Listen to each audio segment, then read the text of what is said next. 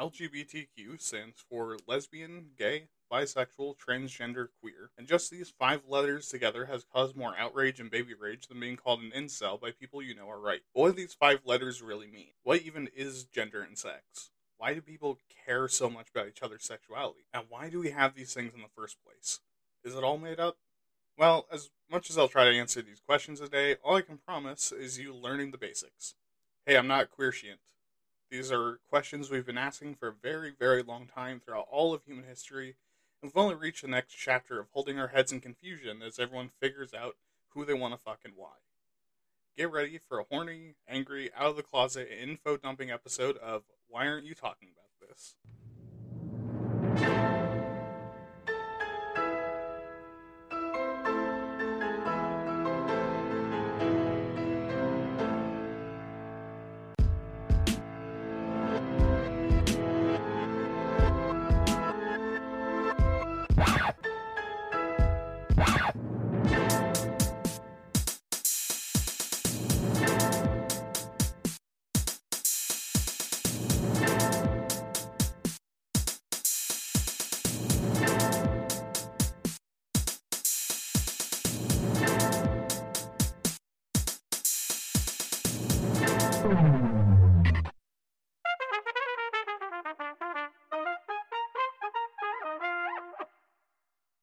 Hello, everyone, and welcome to Why Aren't You Talking About This?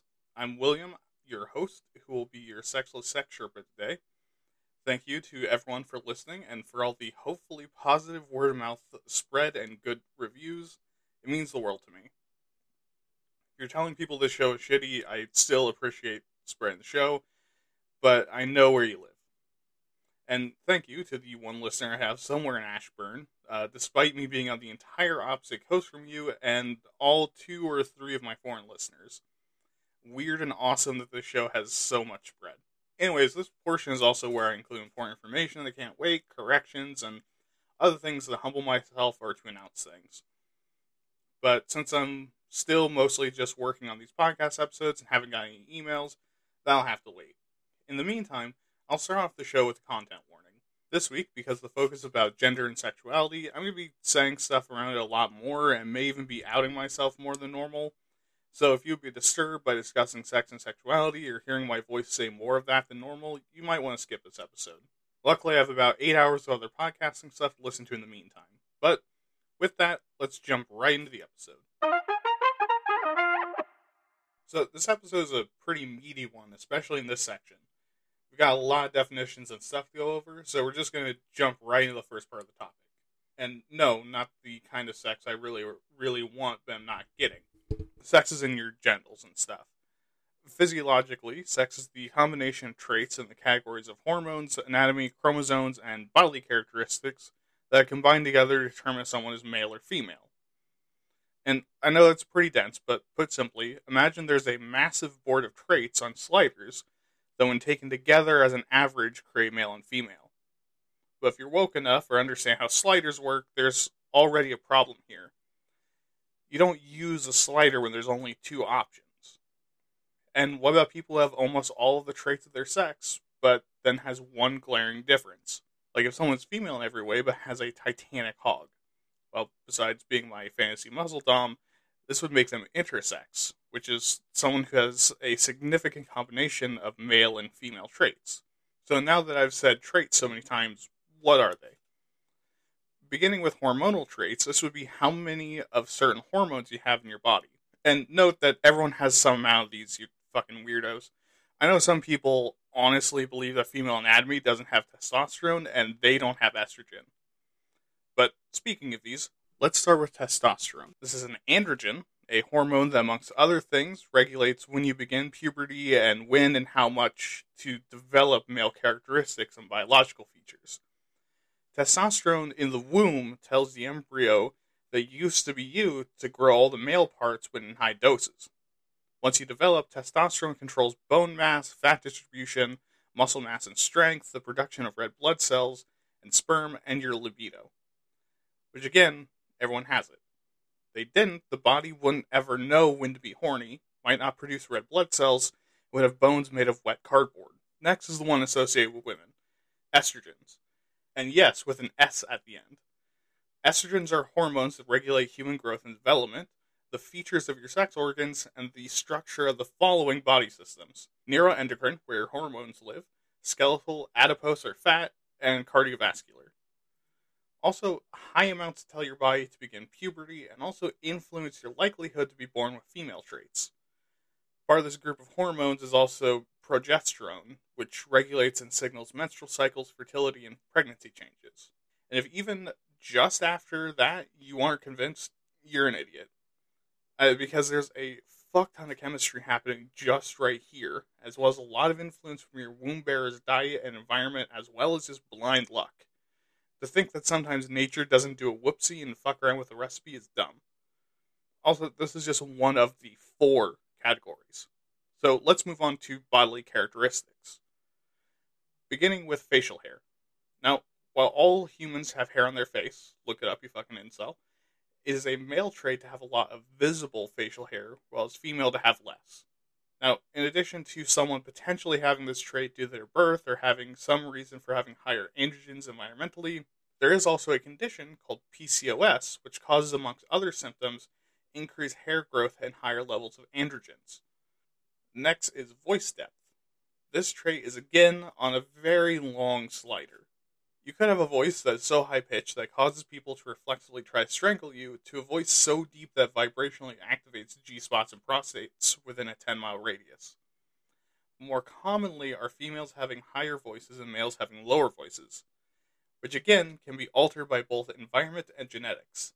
It's actually really easy to find examples of deep voiced female people and high voiced male people, as well as a lot of examples that are probably more than a bit surprising. I found a lot of celebrities with quote-unquote high voices that speak lower than I do. Then you have both shoulder broadness and hip wideness. In general, females have thinner shoulders and thicker hips, and males are usually the opposite. However, again, using the sliders as an example, where do you draw the line? At what point does someone have some sexy give me a chunk of that man meat shoulders or crush me mommy hips, and at what point is it the opposite? And what does the androgynous middle look like? And not as in the amount of fat around your nipples, but as in functioning and developed mammary glands. Now first, this might seem like the first one or the other thing. But here's the deal. Most mammary glands don't even begin functioning until pregnancy occurs. And even then, sometimes they just straight up don't. Or alternatively, they do begin functioning, but far before someone becomes pregnant. And males can also lactate, but this is much rarer since the mammary glands in males aren't supposed to be active. So it's not actually one or the other, like everything else. So now we're on to the interplay between bone, muscle, and fat. In females, it's more common to have lower average muscle and bone mass and higher natural fat, especially around where the uterus would normally be. And males, again, are commonly the opposite. While it is a scary fact to realize as a male that yes, in fact, you are much stronger than most females just because you had more testosterone in the womb, I want you to think about this. How many people have you met that have very, very low body fat or muscle mass contrary to their sex? Or have the opposite problem or are just straight up in the middle?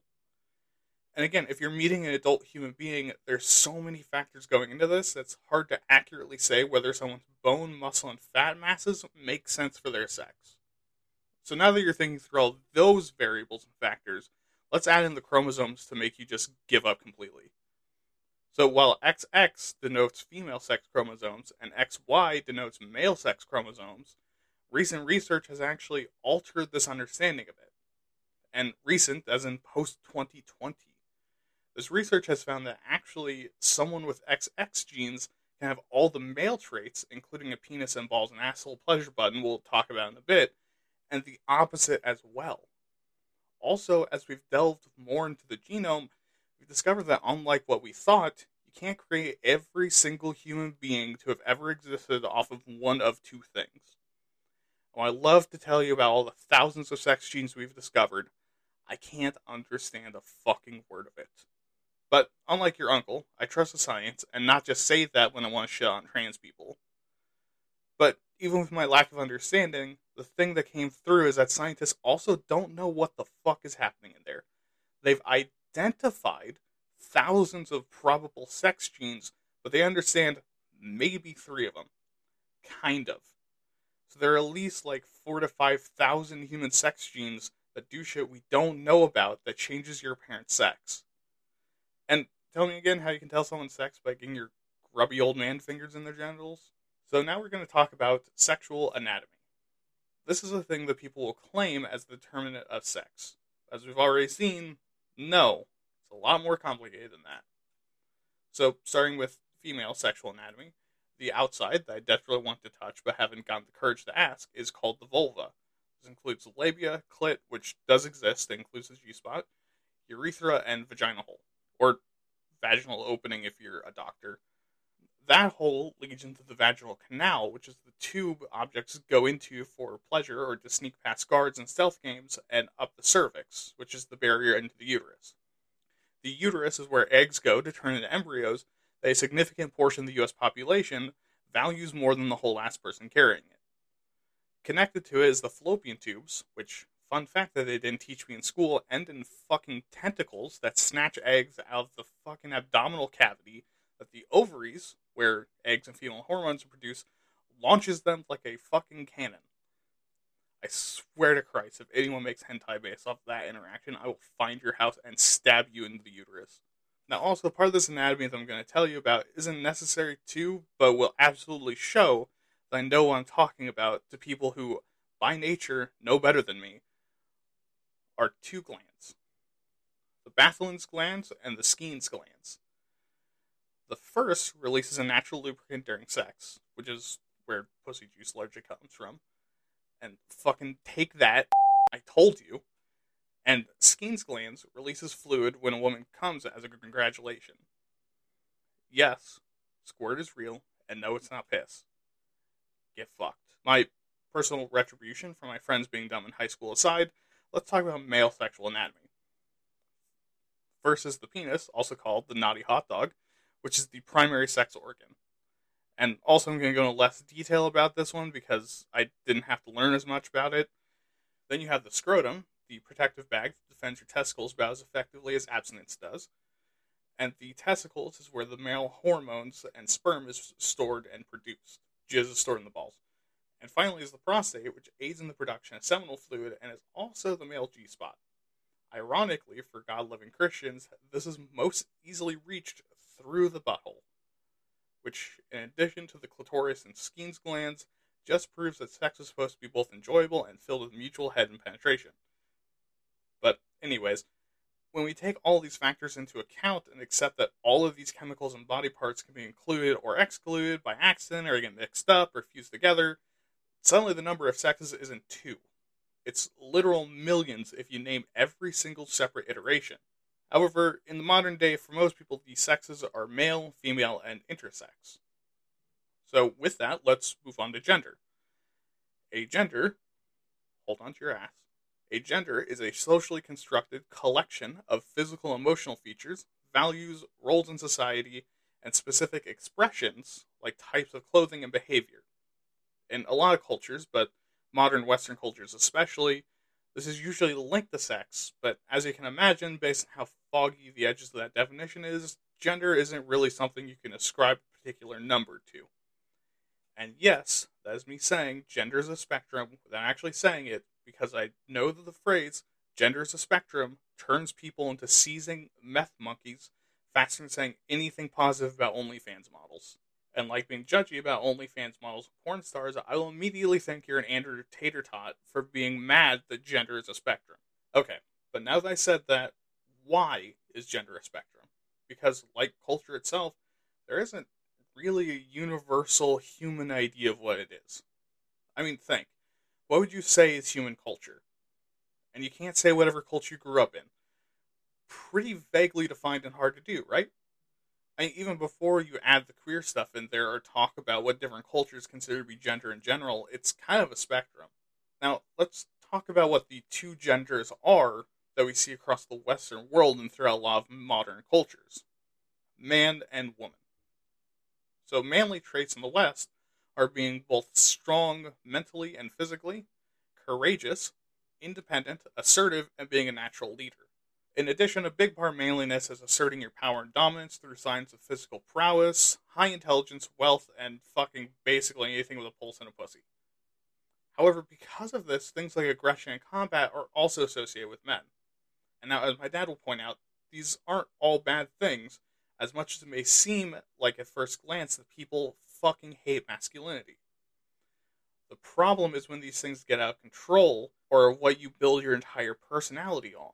Because yes, it's great to be courageous and strong and independent, but also it's really fucking awful to be so independent and strong that you don't tell anyone that the feel-good gland in your asshole is getting bigger than your fist and then dying suddenly from prostate cancer.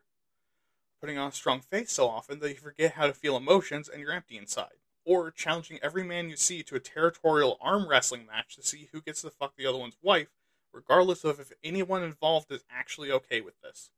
And womanly traits in the West are being nurturing, sensitive, sweet, supportive, modest, affectionate, kind, and helpful. Rolled up into this are being like how vanilla people think of healers and support classes in video games and TTRPGs.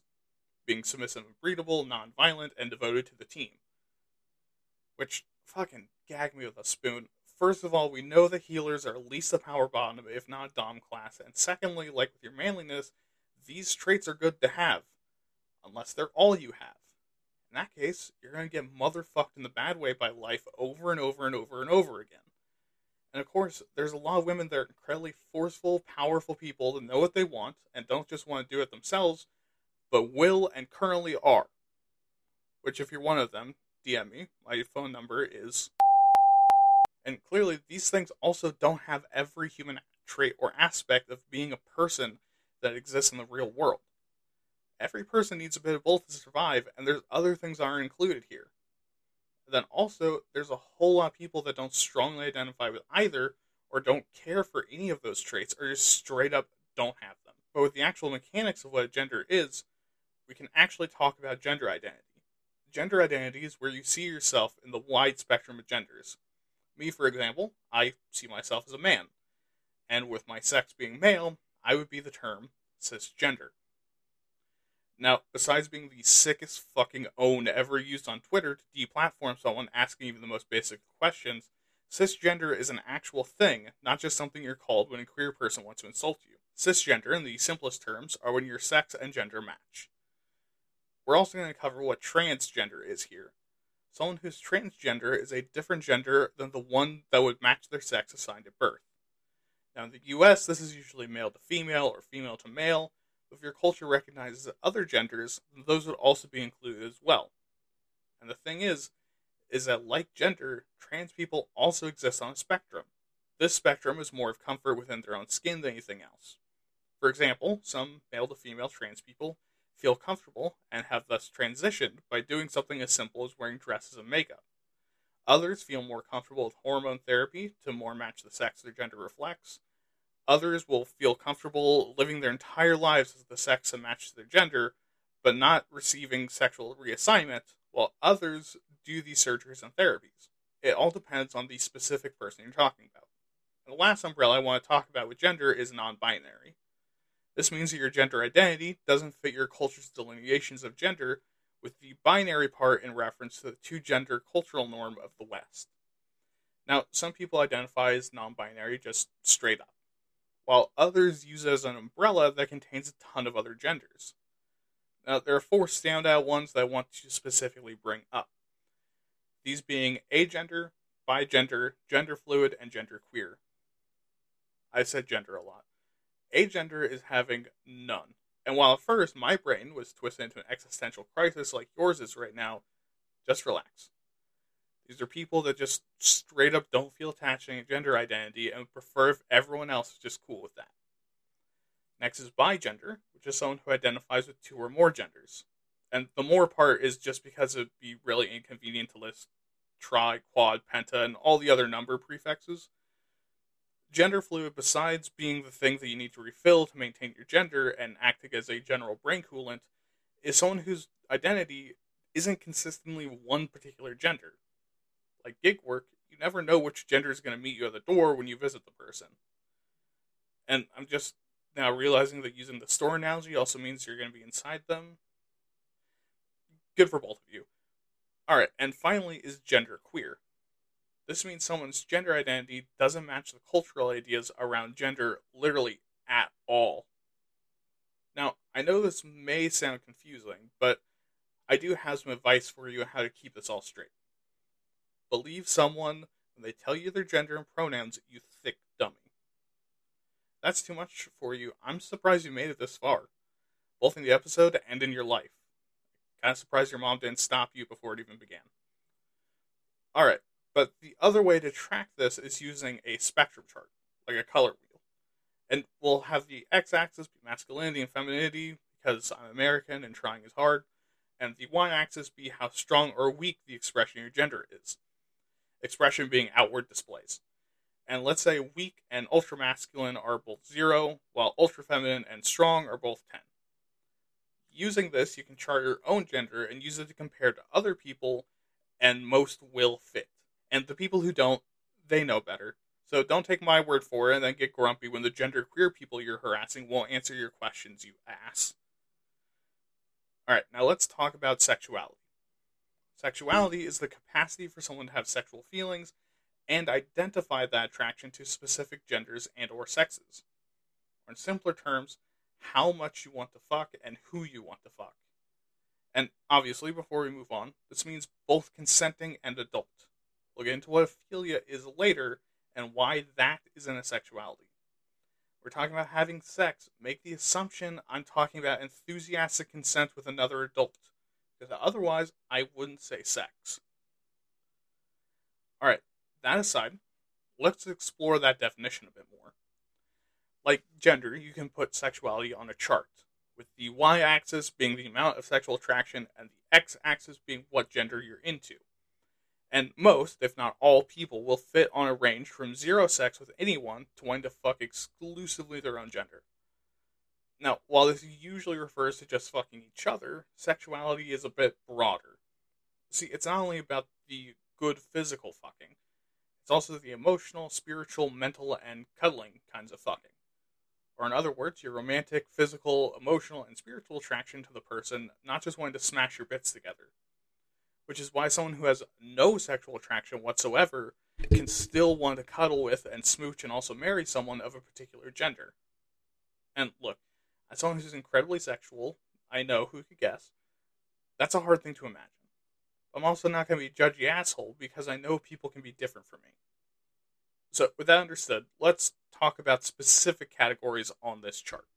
So first, as you go up and down the y-axis, like you're practicing butt stuff, you have the differing levels of sexual attraction. On the bottom third is allosexual, which means to have sexual attraction. The next third is demisexual, meaning you have very little or a very slim band of attraction.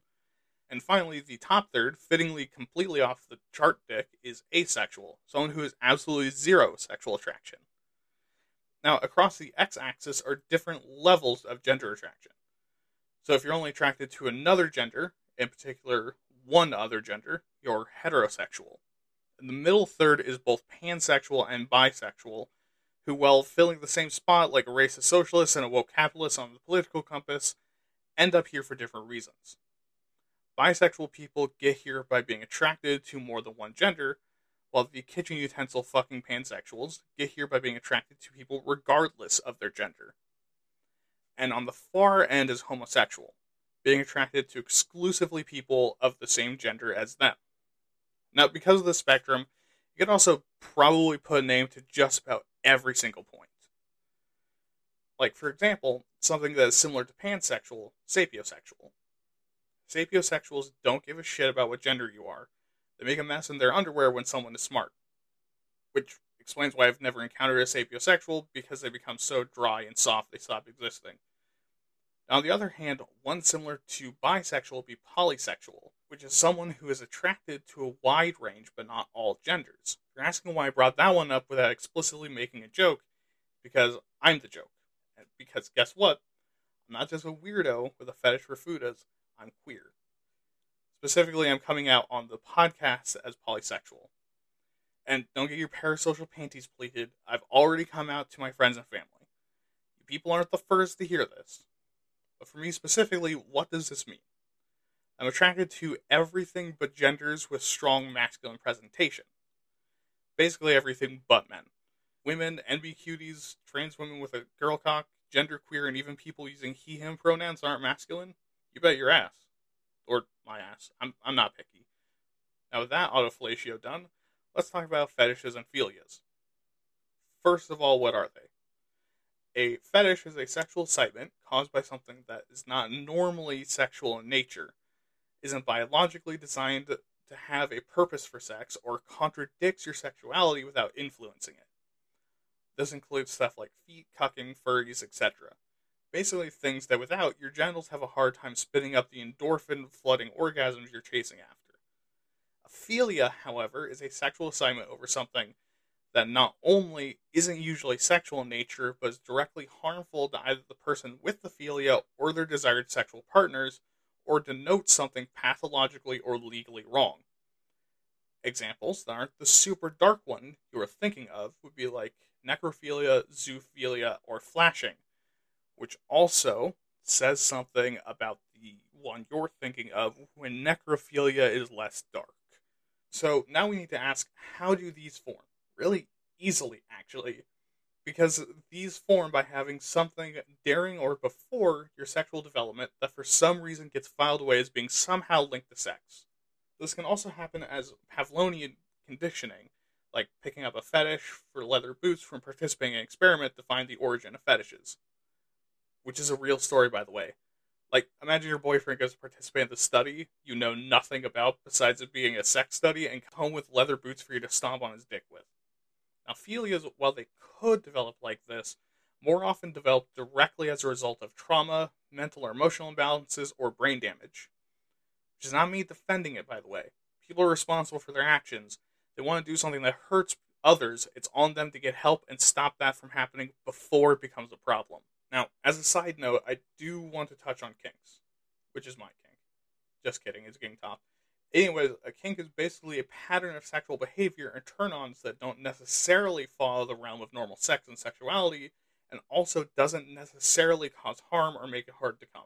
And for more information on that, check out Waytat Nerd, where I talk about kink and fiction for a whole episode. But look, I'm sure you're wondering why I'm bringing all this up. Well, yes, a lot of people have been coming out, and more, both science and the layperson are talking about what objects people want in them, and what they want to stick their object in. And there's quite a bit of misunderstanding out there about these things. Who is it affecting? I have your answers. Also, don't question my shit. The answer is a lot of people. We'll start with the demographics of sex first. Worldwide, 50.42% of the population is male.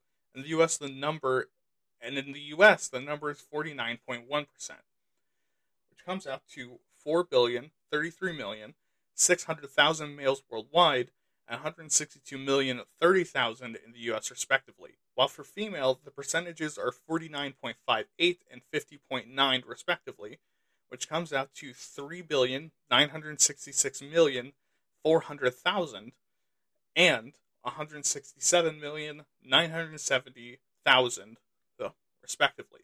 Besides demonstrating that you don't have a female person in your life, that my intrusive thoughts are right and they're your own fault, what does this show? That apparently there are 0% intersex people. Which actually isn't true. Because what's happening is that in a lot of places worldwide, most doctors are required to write either male or female for sex and not intersex. However, there is a figure for how many intersex people exist in the US. Somewhere between 165,000 and 5.61 million. Which, if you know numbers higher than the number of fingies you have, not only is that a lot higher than 7.5, but also is a massive fucking difference. And why is that?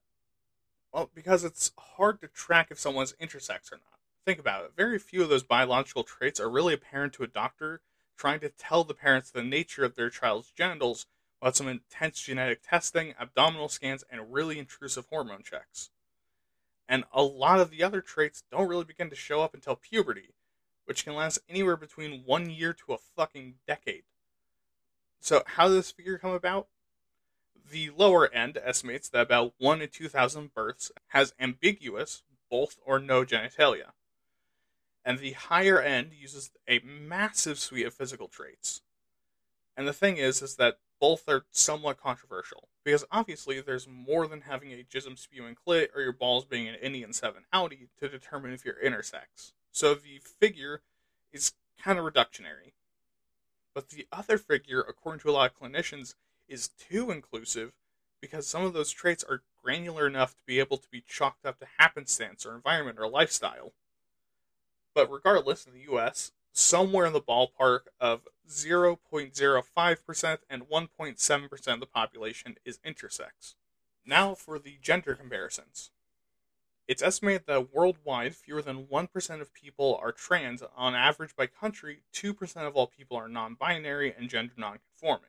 This comes out to 80 million trans people and 160 million gender non-conforming people, which also only really accounts for populations that A, census data is available for, B, who live somewhere that allows people to identify like that without getting killed or re-educated, or C, call it that and don't already have other genders.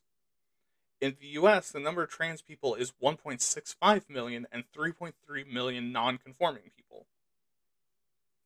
And now for sexualities. Worldwide, 80% of people are hetero, 3% are homosexual, 4% are bisexual, and 1% of people are other sexualities. In the US, however, 96.6% of people identify as hetero, 1.6% identify as homosexual, 0.7% are bi, and 1.1% are other sexualities. Which means that I am like a collector's edition white person. Anyways, why do these numbers matter? Because if for no other reason, it's to remind you that these are people we're talking about. This isn't some cool and funky way the human brain works. These are actual people facing actual problems with other actual people hating them for fake reasons.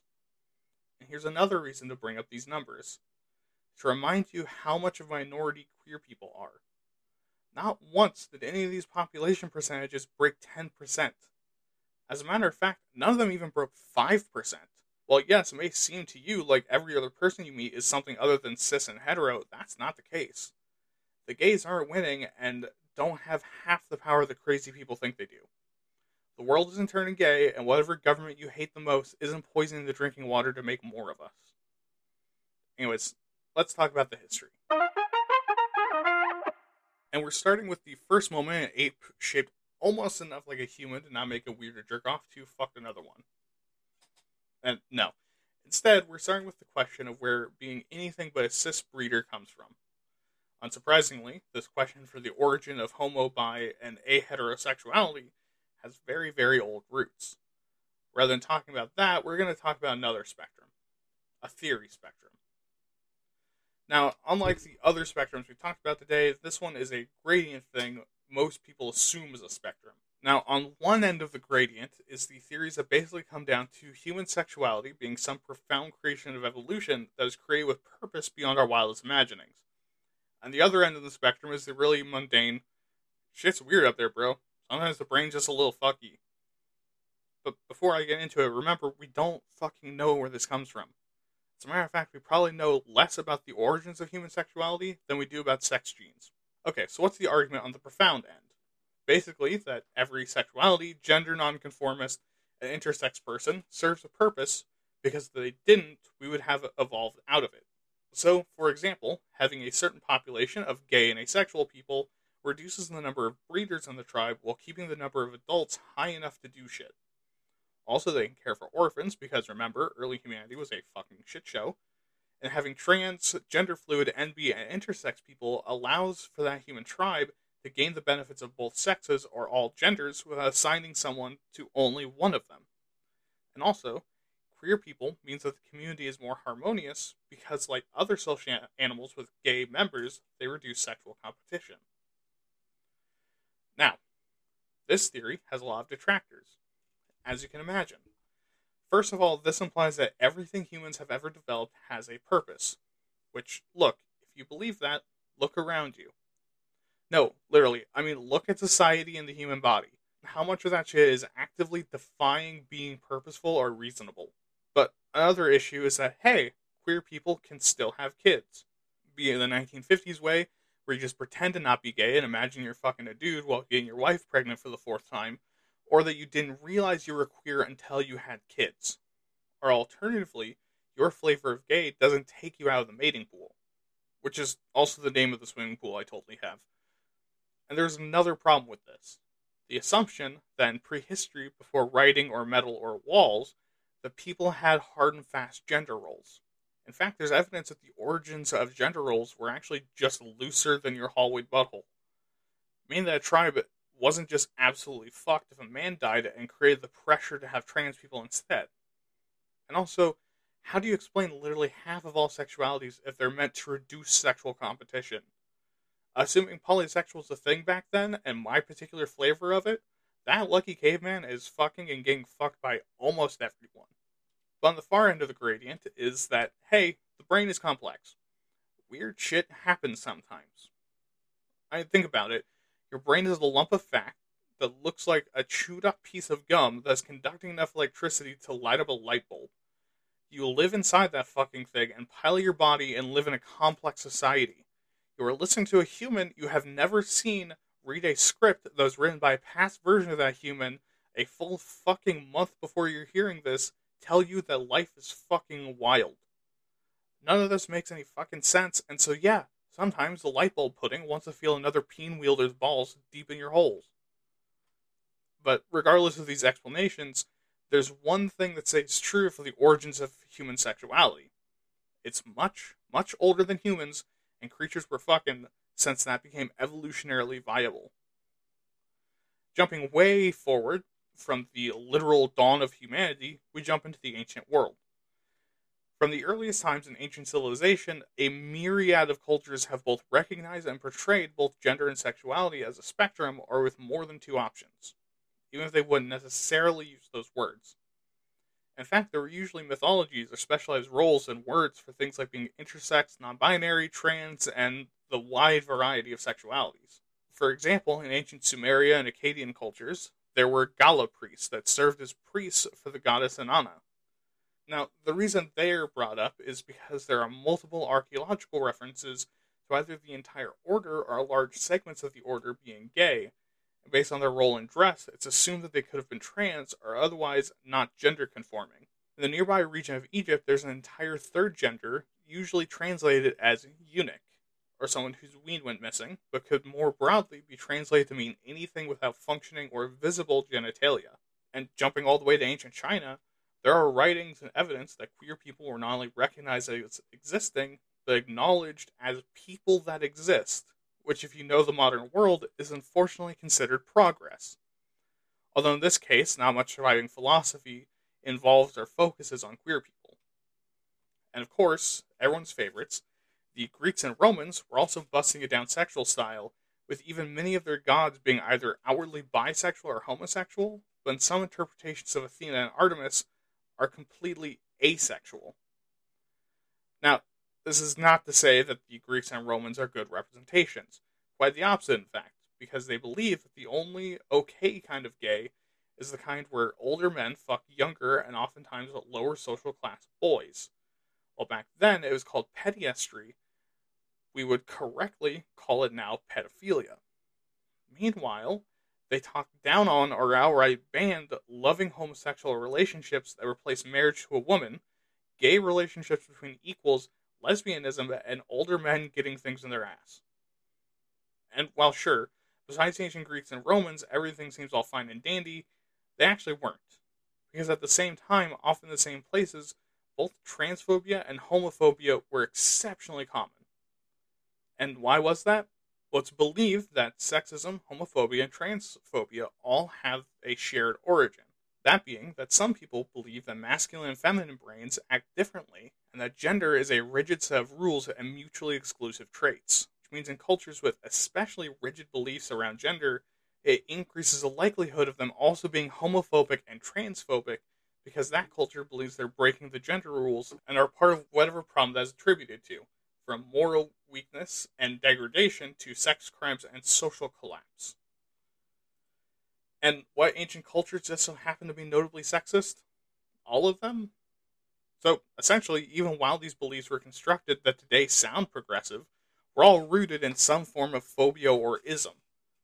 Like for the ancient Greeks, it was manly to stick your dick in something, meaning that men stuck their dick in something, and the culture didn't particularly care who.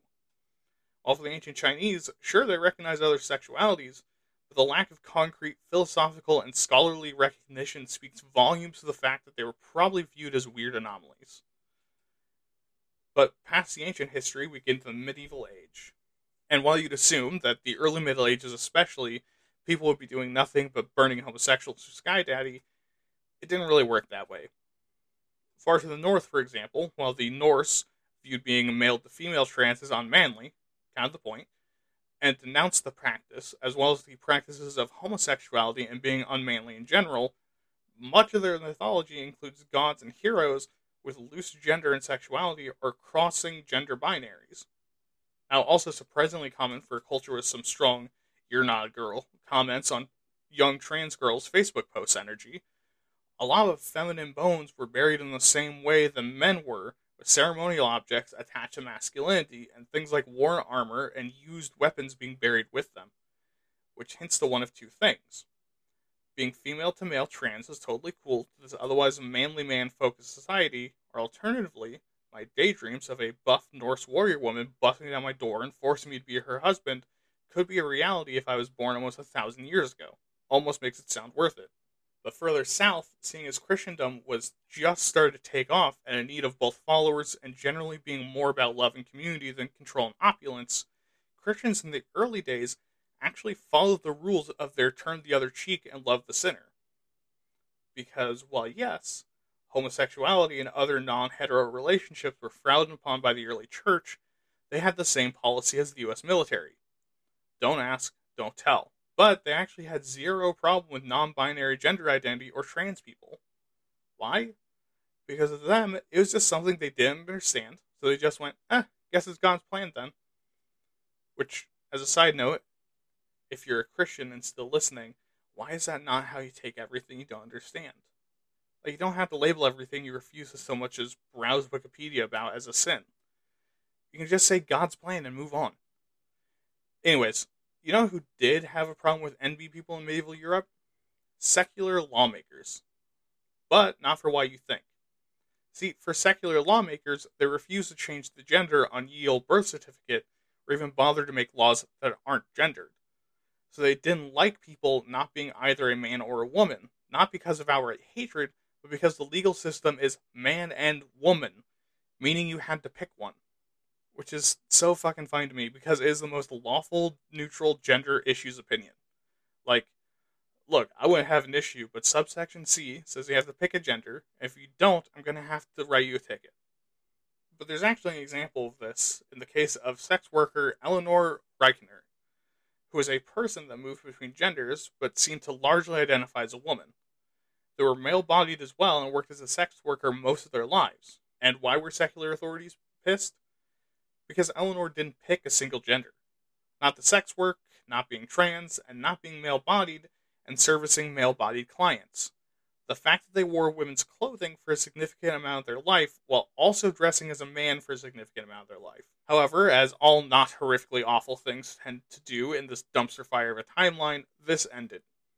In the 13th century, as the Christian church became much, much more powerful, they began to become a lot more strict about their beliefs and who were allowed in.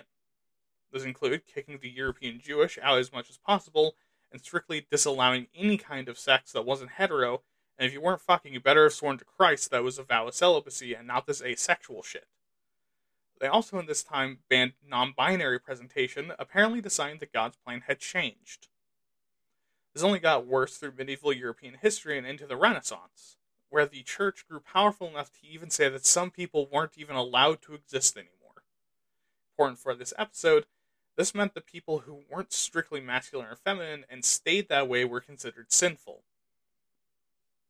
And in the East, around the same time, the Qing dynasty takes power in China. And while they did great things for the poor, check out the poverty episode, they did terrible things for anyone not straight. They made massive moves to make homosexuality not only censored, but suppressed, as well as immoral and illegal. Into the 1790s, the focus and concern of the discipline of psychology became to find criminals and punish them, as opposed to, understanding the human mind and making people more satisfied with their lives. Not that we're doing that today. Today we do have some of that, but most psychology is practically applied to make you buy things rather than help you. Anyways, this made homosexuality even more disdained in the West as it became a medical condition to be cured rather than just a thing that people are. Now, surprisingly, while most Western nations were banning homosexuality and treating it as a criminal offense, France was doing the opposite. They were actually working to decriminalize being gay in 1791 and surprisingly didn't collapse as a nation into 1,000 queerocracies enslaving straight people and fighting for supremacy over the once proud nation of France. Then in 1883, largely influenced by the West, Japan enters into the Meiji period. During this time, Japan was attempting to modernize, which by 1883 standards included passing sodomy laws, which are targeted towards male homosexuality, and making other queer identities completely illegal. And in 1886, Western medicine once again enters the game with the worst takes on gay people of all time, asking a simple and terrifying question. Is homosexuality a congenital illness or some kind of psychopathy? Now, what this is asking is homosexuality and not being straight a birth defect that we can't fix, or some kind of mental illness we can't fix? Which, if you know about the heroic age of medicine, or just people in general in the 1880s, you understand that this doesn't mean, well, let's just leave them alone then. This means that, to their I can fix him eugenics asses, that gayness should be cured by any means necessary. And speaking of eugenics, as that started getting more and more popular in the early 1900s, anti-gay sentiments rose up alongside it, built on that earlier debate. That is, until one group of eugenics-loving, racist, sexist, and homophobic fascists that love the color red and domestic terrorism took it too far. And no, not the modern Republican Party. I mean the Nazis. Kind of the same thing. And as fascists do, the Nazis hated anyone not cis and hetero, meaning that in addition to millions of Jews, Romani, disabled people, and people of color, millions of queer people were also slaughtered. And after the Second World War ended, a lot of places, in Europe especially, seemed to snap out of it and realize that these beliefs weren't harmless, and as a matter of fact could cause death and destruction on a level no one was prepared for. So after the war, many places in the world began to roll back a wide variety of anti-living human being with thoughts and feelings beliefs. Which brings us to America. Starting out in the early 1600s, because the colonies were usually highly religious Christian groups influenced by the church of the time, homosexuality was criminalized, and these places went fucking hard on that hatred, even executing quite a few people charged with homosexuality. However, oddly enough, things like intersex and gender fluidity didn't seem to be nearly as much of a concern as being gay, and in 1629, we have a record of Thomasine Hill, an indentured servant in the colonies, doing the work of both men and women, but also wearing clothes of both genders throughout their lives. And then in 1714, sodomy laws are commonly introduced across the colonies and in the colonial militia. But similarly to the source of Thomasine Hall, or Thomas Hall, someone oddly not persecuted at this time was the Public Universal Friend in 1776. This preacher in Rhode Island came to prominence when they survived a terrible illness and were reborn as a genderless evangel. And they gained quite the following. In addition to being recorded as a generally all-around nice person, the Public Universal Friend opposed slavery and stressed the importance of free will and the power of choice. And abstinence. And look, they're cool and all, but you have to remember that they are Christian.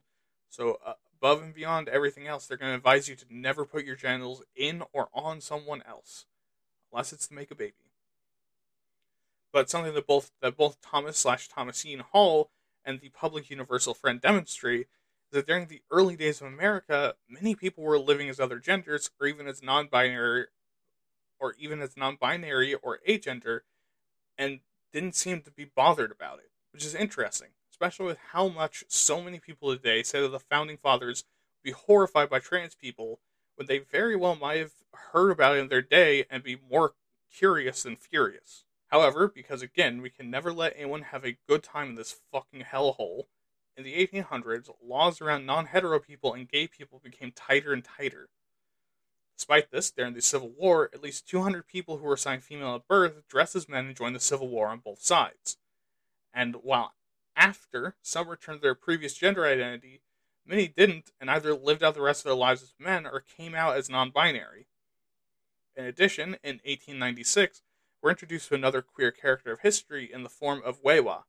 a Zuni person whose gender is the Zuni Lahmana gender. This gender role performs both feminine and masculine cultural activities, including performing both roles in ceremonies. Also, I apologize for the pronunciation.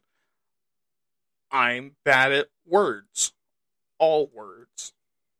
And Weiwa is extremely important, not only in LGBTQ history, as being an openly third gender person during the time that shit like that would get you locked up by the white people, they were also incredibly important to the recording and preservation of Zuni culture. In addition, Weiwa became a cultural ambassador on one trip to the U.S. Capitol and the White House and met Grover Cleveland in the process, which I can't really tell who had the weirder story of that interaction. But anyways, despite the amount of discrimination, even the early disjointed LGBTQ community was intensely active. In the early 1900s, tons of groups were founded to fight for their rights, including Herbie Gerber's Society for Human Rights in 1924. They're notable because the organization had developed and published several papers and publications before the US government did the funny frog scream as they realized the gays were doing an agenda and shut them down a few months later. And this was kind of how a lot of these early groups went. A group of dudes that liked men, or women that liked women, or people that weren't cis, would meet up and name their group, and by the end of the month, Daddy Sam was calling them naughty. Wait. Okay. Daddy Sam would just tell them to shut the fuck up. He's kinky, but also more phobic than a 17-year-old boy at a country high school. Oh, remember those sodomy laws from 1714? Yeah, those were abolished in 1925. Meaning there were laws against getting fucked in the ass for 211 years of American history, but the sale of full-ass people were only banned for 60. And I think everyone that fact pisses off is 100% correct. As another good note, while Big Daddy government was cracking down on gay people like they do on anyone who isn't old, rich, white, and straight these days, American culture was actually becoming a lot more accepting. Granted, in the he means well sort of way that we see with old people, but hey, it's progress. Like the era of pre-code Hollywood from 1927 to 1934 was really open to having queer and queer-coded characters in their films, and was a surprisingly high number of movies either about LGBTQ people or featured them heavily. In addition, a good chunk of pre-code actors were open about their sexuality. And unrelated, but also related, 1929 was the release of the first gay porn called The Surprise of a Night, which, reading the plot synopsis, was, weird. Like, it's porn in the sense that two men fuck each other on screen, but the end has a dance number with both their dicks out.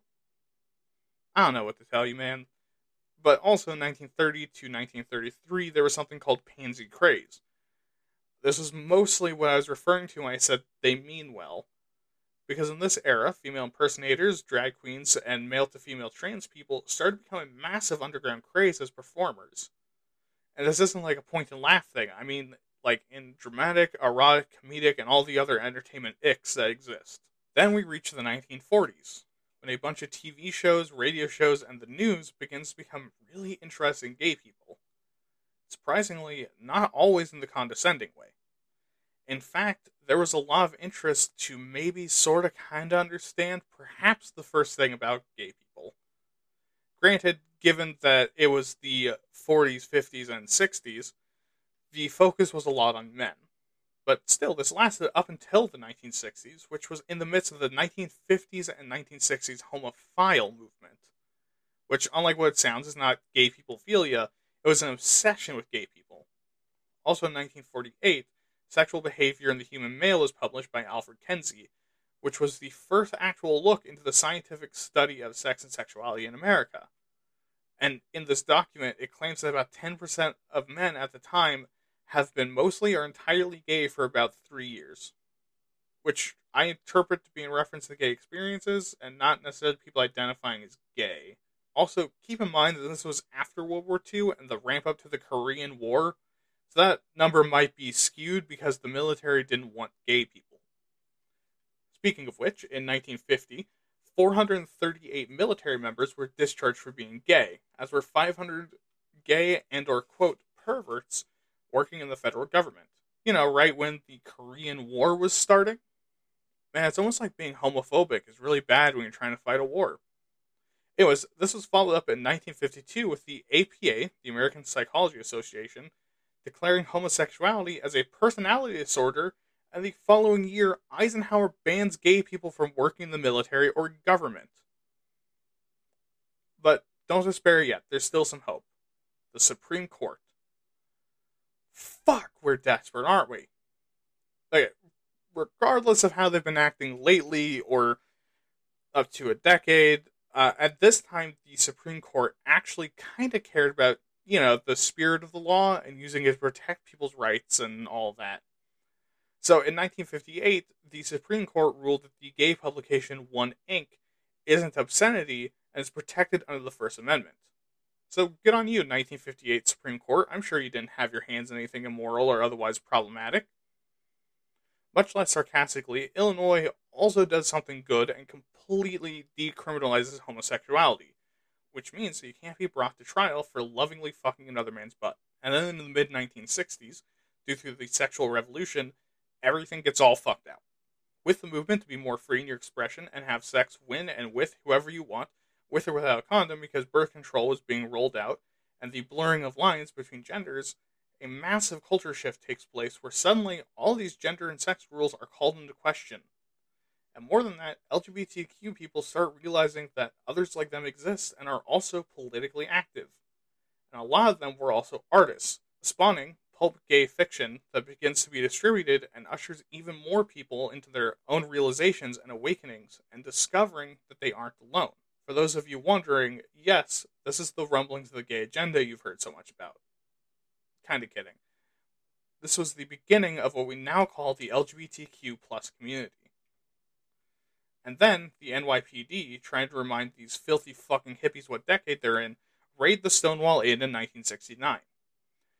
This would then lead to the local gays gathering like college kids when someone with a Jesus bumper sticker pulls up on campus.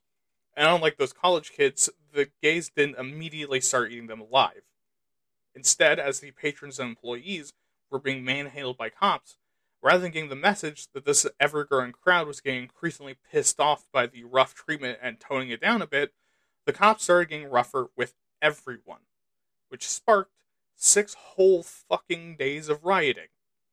And this was the fire under the ass of the queer community. Now they were organizing, which is the scariest thing for conservatives to hear about a minority. And in 1970, the first gay pride parade was held. Of course, not to be outshined, in 1973, Maryland then bans same-sex marriage because for some reason, Maryland doesn't already have that one on the books besides being the worst parts of the Northeast and the Deep South. In the same year, the APA removes homosexuality from the list of mental disorders. Mind you, a whole 21 years after adding it. Unfortunately, because again, this is the worst fucking timeline and minorities can't have one fucking thing, the newly elected Harvey Milk was fucking assassinated on November 27th of 1978. And while tragic, this served as yet another catalyst for the queer community to rally to, and is the source of the original pride flag, being designed by Gilbert Baker, inspired by Harvey Milk.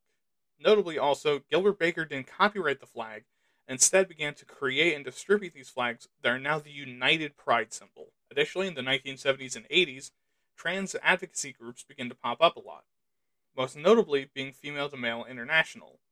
However, also during this time, seeing as second wave feminism was in full swing, there were also, of course, debates among feminists about the place of trans people in their ranks. Unfortunately, a lot of these women groups turned away from their male to female membership and focused down on the woman-born woman policies meant to protect quote-unquote natural women.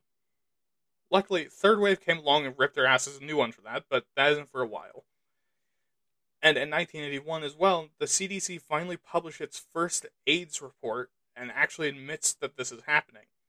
A disease that, mind you, had been ravaging communities for the better part of a decade, the LGBTQ community especially, because of a lack of information on the disease.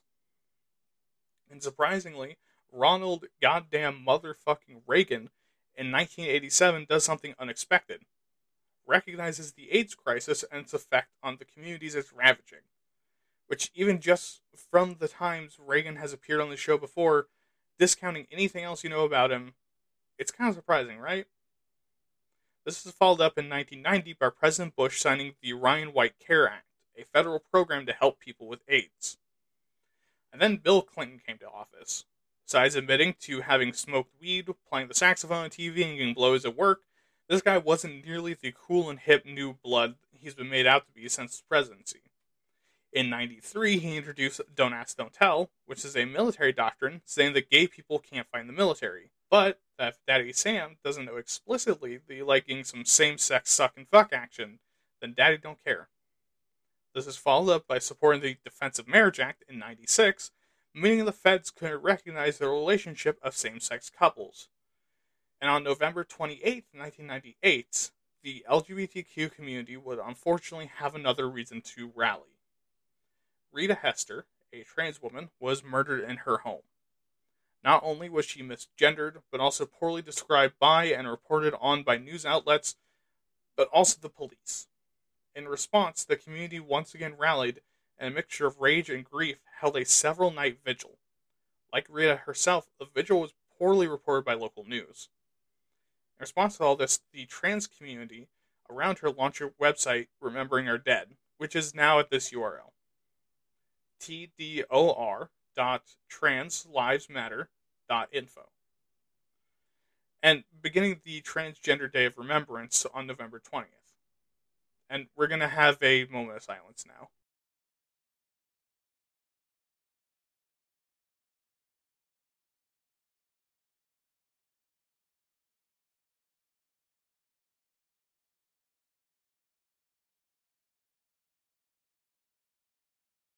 Thank you for doing that with me.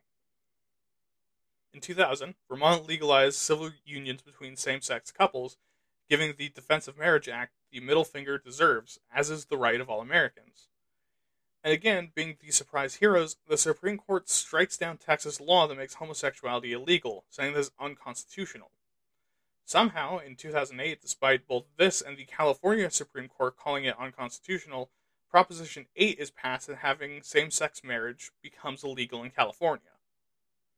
As a bright note, through the 2000s, trans people begin to become more and more visible to not just pop culture, but to America as a whole. This is both due to their own hard work, but also from allies within and without the LGBTQ community, including reporting crimes against them, reporting on them, and talking about them fairly and accurately, and treating them like fucking people, like that was somehow a new fucking concept. In the 2010s, the Girl Scouts and Episcopal Church both rescinded their ban of trans girls in their organization. As another victory, Don't Ask, Don't Tell is repealed in 2011, and 2013, the Supreme Court once again puts on the only adult britches in the entire fucking upper government and kills the Defense of Marriage Act. Hopefully with a backbreaker into a pit of barbed wire.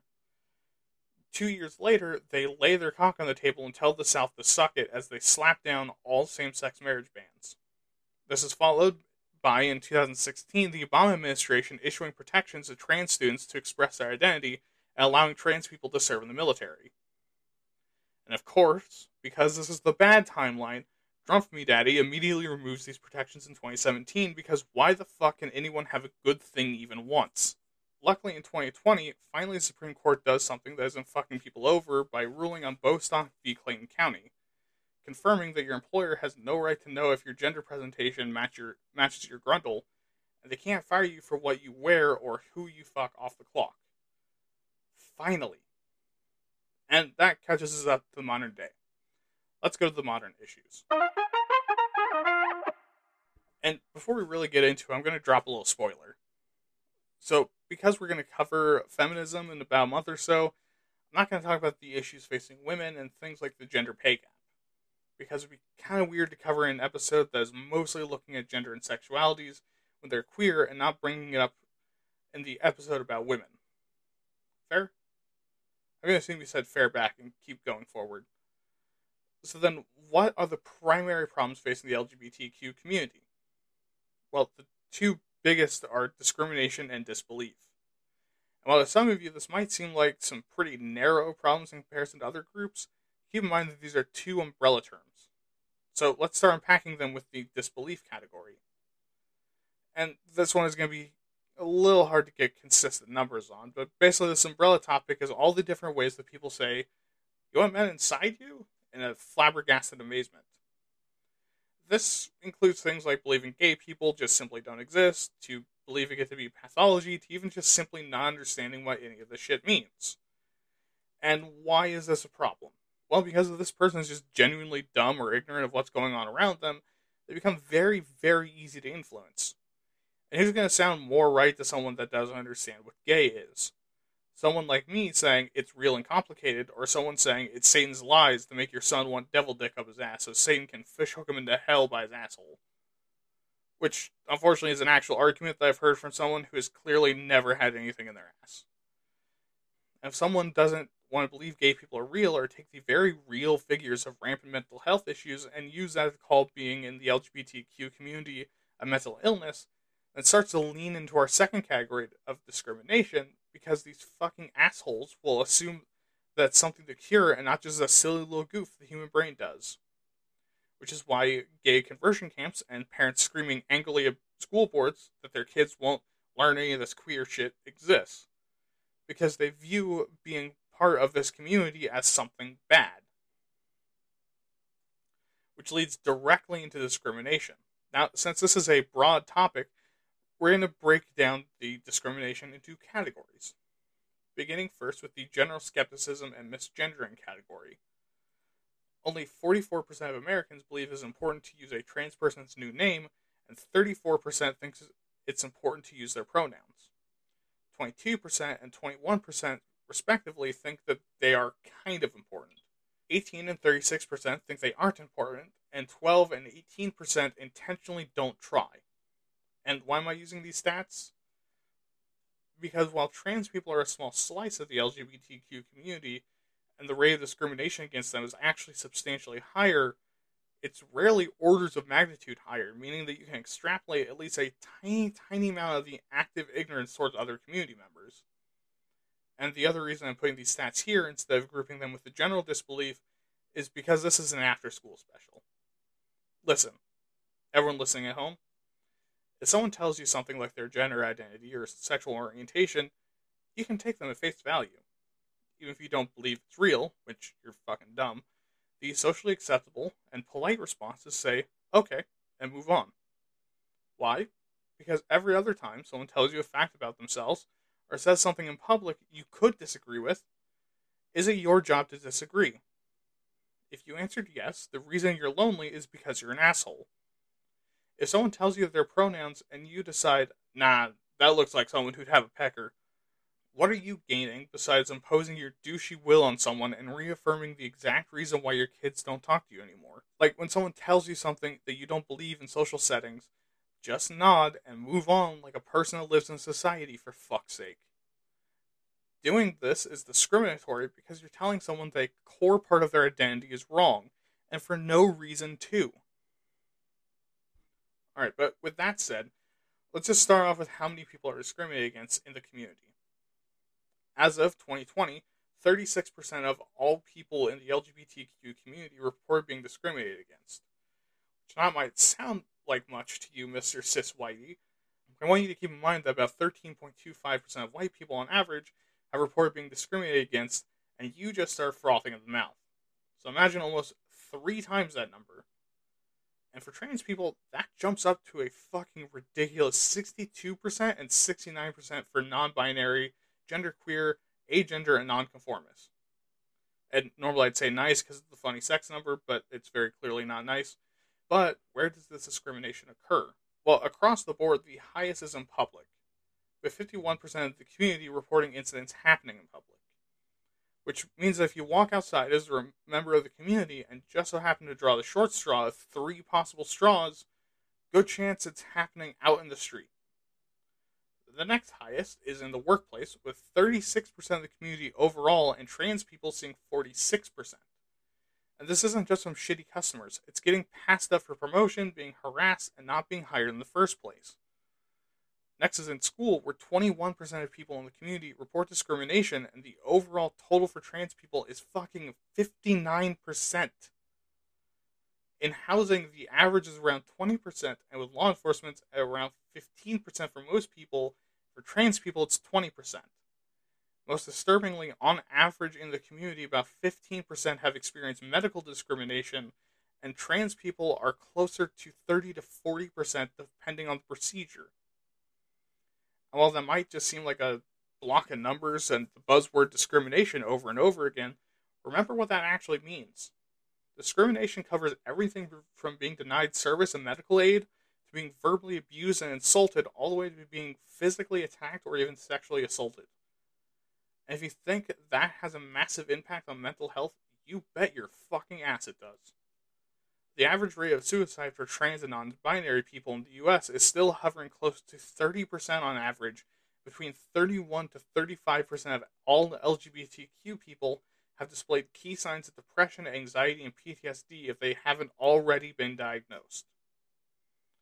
And while about 72% of Americans believe that LGBTQ people exist and should be treated as, fucking people, the same can't be said for trans people, where 38% believe we've gone too far to help them, and 23% say that the 30% suicide rate and 35% average feelings of hopelessness and anxiety is about as far as we should go to help them.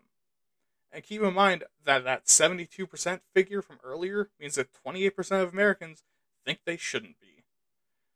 The place that the LGBTQ community is right now is one where the vast majority of Americans think they should be at the very least, quote-unquote, allowed to exist, but where, assuming 62 to 72% of Americans are never hypocrites, 28 to 38% of the population is responsible for a third of all queer people feeling unsafe and discriminated against, which should be unacceptable. So now let's transition over and talk about how to fix this. The policies we're going to talk about are aimed either to help or at least address some of the issues occurring around the community, but these days are largely focused on trans people. So let's start with good old discrimination protection laws. These laws, as the name implies, would be put in place to make it illegal to do things to cause someone in a position of subservience under you to be discriminated against. Like firing them because they started wearing eyeshadow to work and you thought less of them for it, or suspending them from school because they wouldn't stop saying they in reference to themselves. And while obviously this is a good thing, there are some clear problems. Like, for one, someone has to call Daddy Sam in the first place, which will likely fall entirely on the victim of the discrimination. Also, because of the general egotistical slipperiness of people in middle management and the middle school principals, respectively, they could easily be like, oh, well, we didn't fire them for eyeshadow. It's that black eyeshadow with the color code of 36454F is against company policy. Or, oh, it wasn't for saying they, it's for saying English no gooder than their classmates. However, it is helpful in the sense that if one of these douche socks slips up, Daddy Sam goes ham with the belt, meaning they're less likely to try the same shit. And also, this one has the highest cross-aisle support, with 80% of liberals and 48% conservatives thinking these policies are a good idea. Okay, so far, things are looking up. People at least seem to understand some part of the problem. So, let's look at a conservative policy that they should have been working on for homework last night. What the fuck is this? Alright, well, the first thing they've chosen to present is to enforce your sex matching the athletics you're involved in. So, besides ignoring the major thing to bring up, in that this is literally ignoring the extremely important issues of discrimination in public and work, mental illness, rates of poverty, and medical discrimination, this is really ridiculous to even care about. Because while sure, as we've discussed, there's some general phenotypical difference between sexes, there's no actual impact on athletics. And I can't fucking believe I'm engaging with this. I'm a pasty, unathletic dude arguing by 4+ degrees of separation with other pasty, unathletic people about how sports and athletic events work. I dare you to find dumber shit on the face of the internet. Alright, well, unsurprisingly, 85% of conservatives are in favor of this, and 30% of the liberals are. Alright, so since I threw that one out pretty quickly, I guess I'll look at another. Make it illegal for people under 18 to transition. Well, okay. So I assume this means via surgeries and hormone therapy. And look, I understand if they're coming at this from the angle of people under 18 aren't adults and can't legally make important decisions. Unfortunately, I also know that a lot of conservative places really want the age of consent to be lowered by a solid 5 years. I don't know about you, but 13 is a pretty young age for a boy to make the decision to allow to stick his old man penis in you. And I'd even get it if it came from the place of like, hey, we should ensure they know for sure. and we're just ignorant to people understanding of their own gender. I also know that isn't true given the sports one. So really what this is trying to do is discourage people from transitioning. I think it's darker than that, because teenage suicide rates are up. But, not my business to put two and two together and get anything but three. 72% of conservatives are in favor of this, and 26% of liberals. So, clearly they gotta have a good one, right? Well, I'm gonna drop the axe. No, not really. So we're only gonna look at the bathroom one, and I think you all know this one. The whole argument that your bathroom should match your sex, ostensibly because the people saying this are afraid that someone's going to get rapey in the bathroom, and so they believe that the best way to prevent this is to gender the bathrooms. Which I think would make sense if two things were different about the world. If rapists and molesters cared about rules, and all rapists were straight. Because while it's also an incredibly harmful stereotype that queer people are sex monsters, despite the evidence that, to the contrary, they're usually the victims of sex crimes, we do also have to admit that the queer switch in your brain doesn't lock the sex monster switch in your brain into the off position. And I bring this up because even if we lived in the dystopic future the world is headed towards, complete with genital checkers at the doors of public bathrooms, that isn't going to stop this nebulous fear of bathroom rapists. And in comparison to being a fucking monster and a sex criminal, I don't think a bathroom sign saying "no dick here" is going to be the straw that breaks the camel's back, as much as we'd all prefer otherwise. But surprisingly, 20% of liberals are in favor of this, and unsurprisingly, 67% of conservatives are. And next on the docket is another rocketed from the hardest working and also least self-aware member of the conservative team: make it illegal to teach gender in grade school. Okay, I'll call your bluff on this one. We won't use the words man, woman, girl, boy, NP, or any other gender terms until someone turns 13. Okay, I know that this isn't what they mean, and the idea is that men and women aren't these fucking Gerbers and Proverbs or whatever the kids are complaining about these days, and they should just shut the fuck up and not confuse the children. But we all know what this is actually about, right? There's certain communities that want to erase the possibility of queer people from kids before they really hit those prime dropping out ages, so they can yell at a professor of psychology on Twitter and cite the School of Hard Knocks as their education into everything they need to know about the world. And look, I can understand the idea of not wanting to confuse kids. Those little bastards are fucking dumb. But kids also have a lot of neuroplasticity, meaning they learn concepts and ideas really well and can accept them fairly easily compared to adults. I think of all the stories online of people explaining why Uncle Mike and Uncle Jay hold hands at Thanksgiving, and the dumb little bastards just go, okay, can I do something more interesting now? Like, shit, make you clean it up? I don't hate kids, it's just funny to pretend I do. This also assumes that you trust the school system in general. Just someone with gifted kid burnout and a string of grade school teachers that really felt like they didn't know what they were talking about in hindsight. I don't. Alright, so 69%, nice, of conservatives like this one, and 18% of liberals. Alright, looks like they have just the right amount of steam for one more.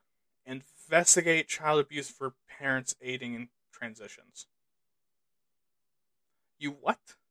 You want to do what? Okay, so if they are really going with this whole it's a mental illness thing, sure, but also the medical community is 100% against you on this, man.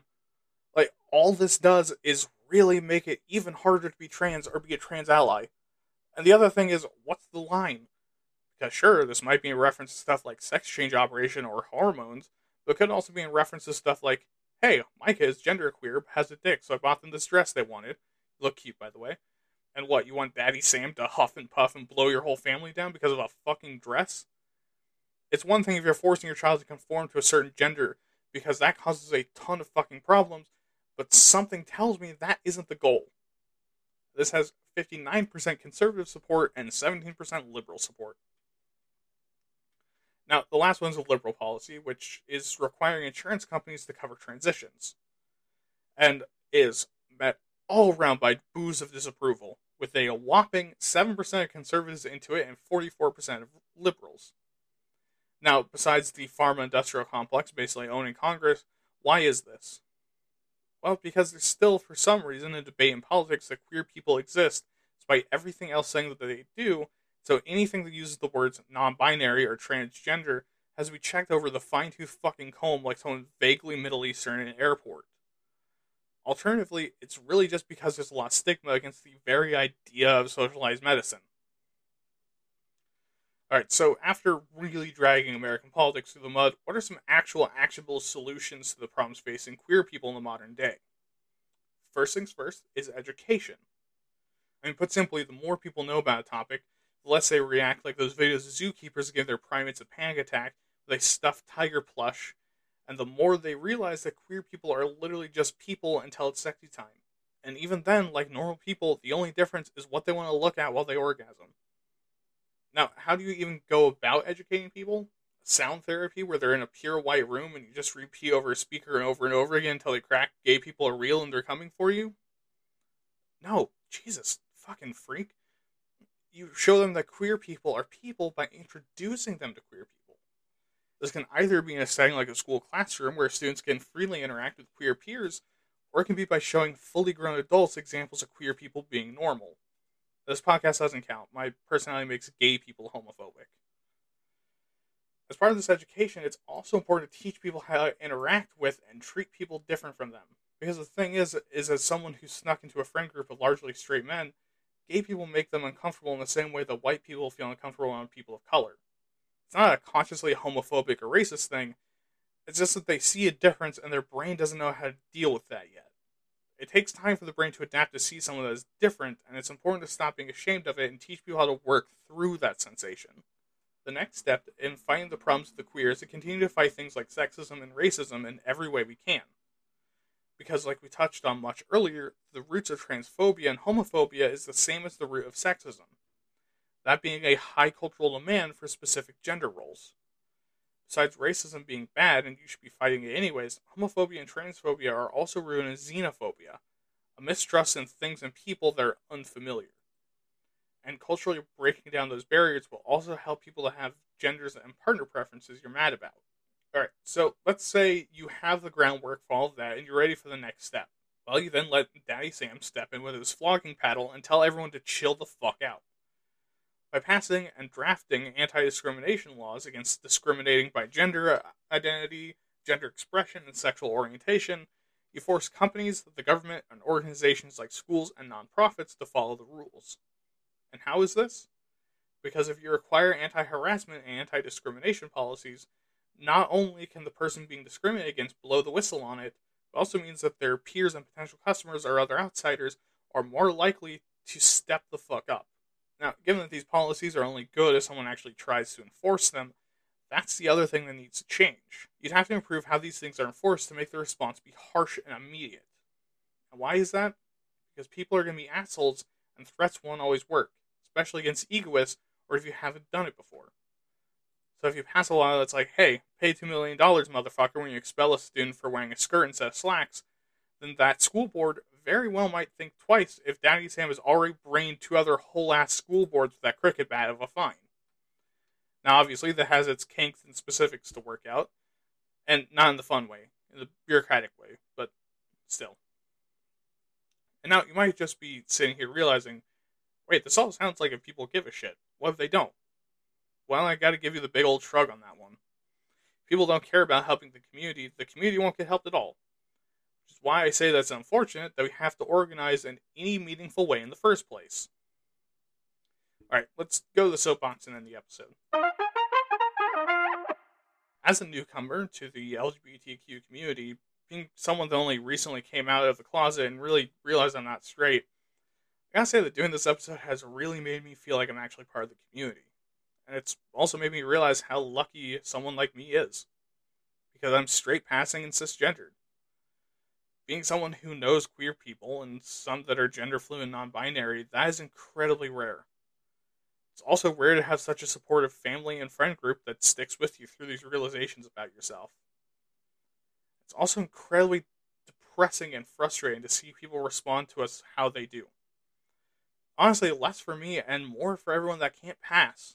I wish from the bottom of my heart that we as Americans are able to defeat this wave of horseshit and become not only more accepting, but are actually understanding.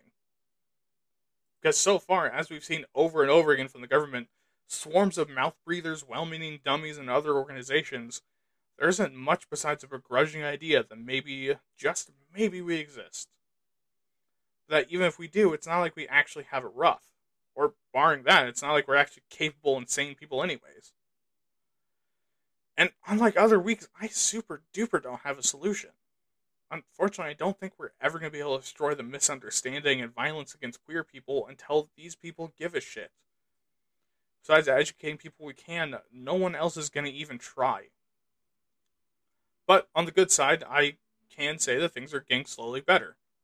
Despite recent things that might have popped up for you, like Andrew Tate or Fox News being Fox News, and the insistence by tons of churches and conservative groups to have family festivals right next to pride events for some fucking reason, public opinion is becoming more positive. Likely because of these whack jobs. So, hey, keep your head up.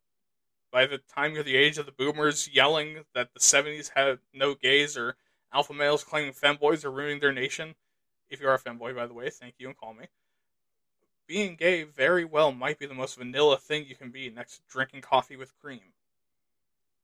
Come on, let's go home, you beautiful queers. And there is episode 5 done. As mentioned somewhere in the episode, I'll be back in a few episodes to talk about women's issues and feminism, so don't email me saying I missed it in the meantime.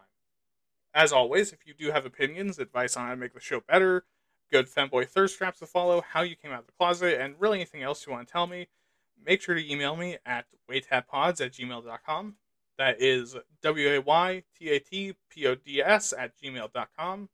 Remember to check out my other podcast, Waytat Nerd, where I do basically the same thing, but with nerd topics like fantasy, sci-fi, role-playing games, etc., where I hope you'll like the topics just as much. And also, remember to follow me on my Twitter at waytat_pods for more episode announcements. Have a good night, don't murder, have fun, and fly your gay colors proud. This has been Why Aren't You Talking About This? I've been your host, William. Good night.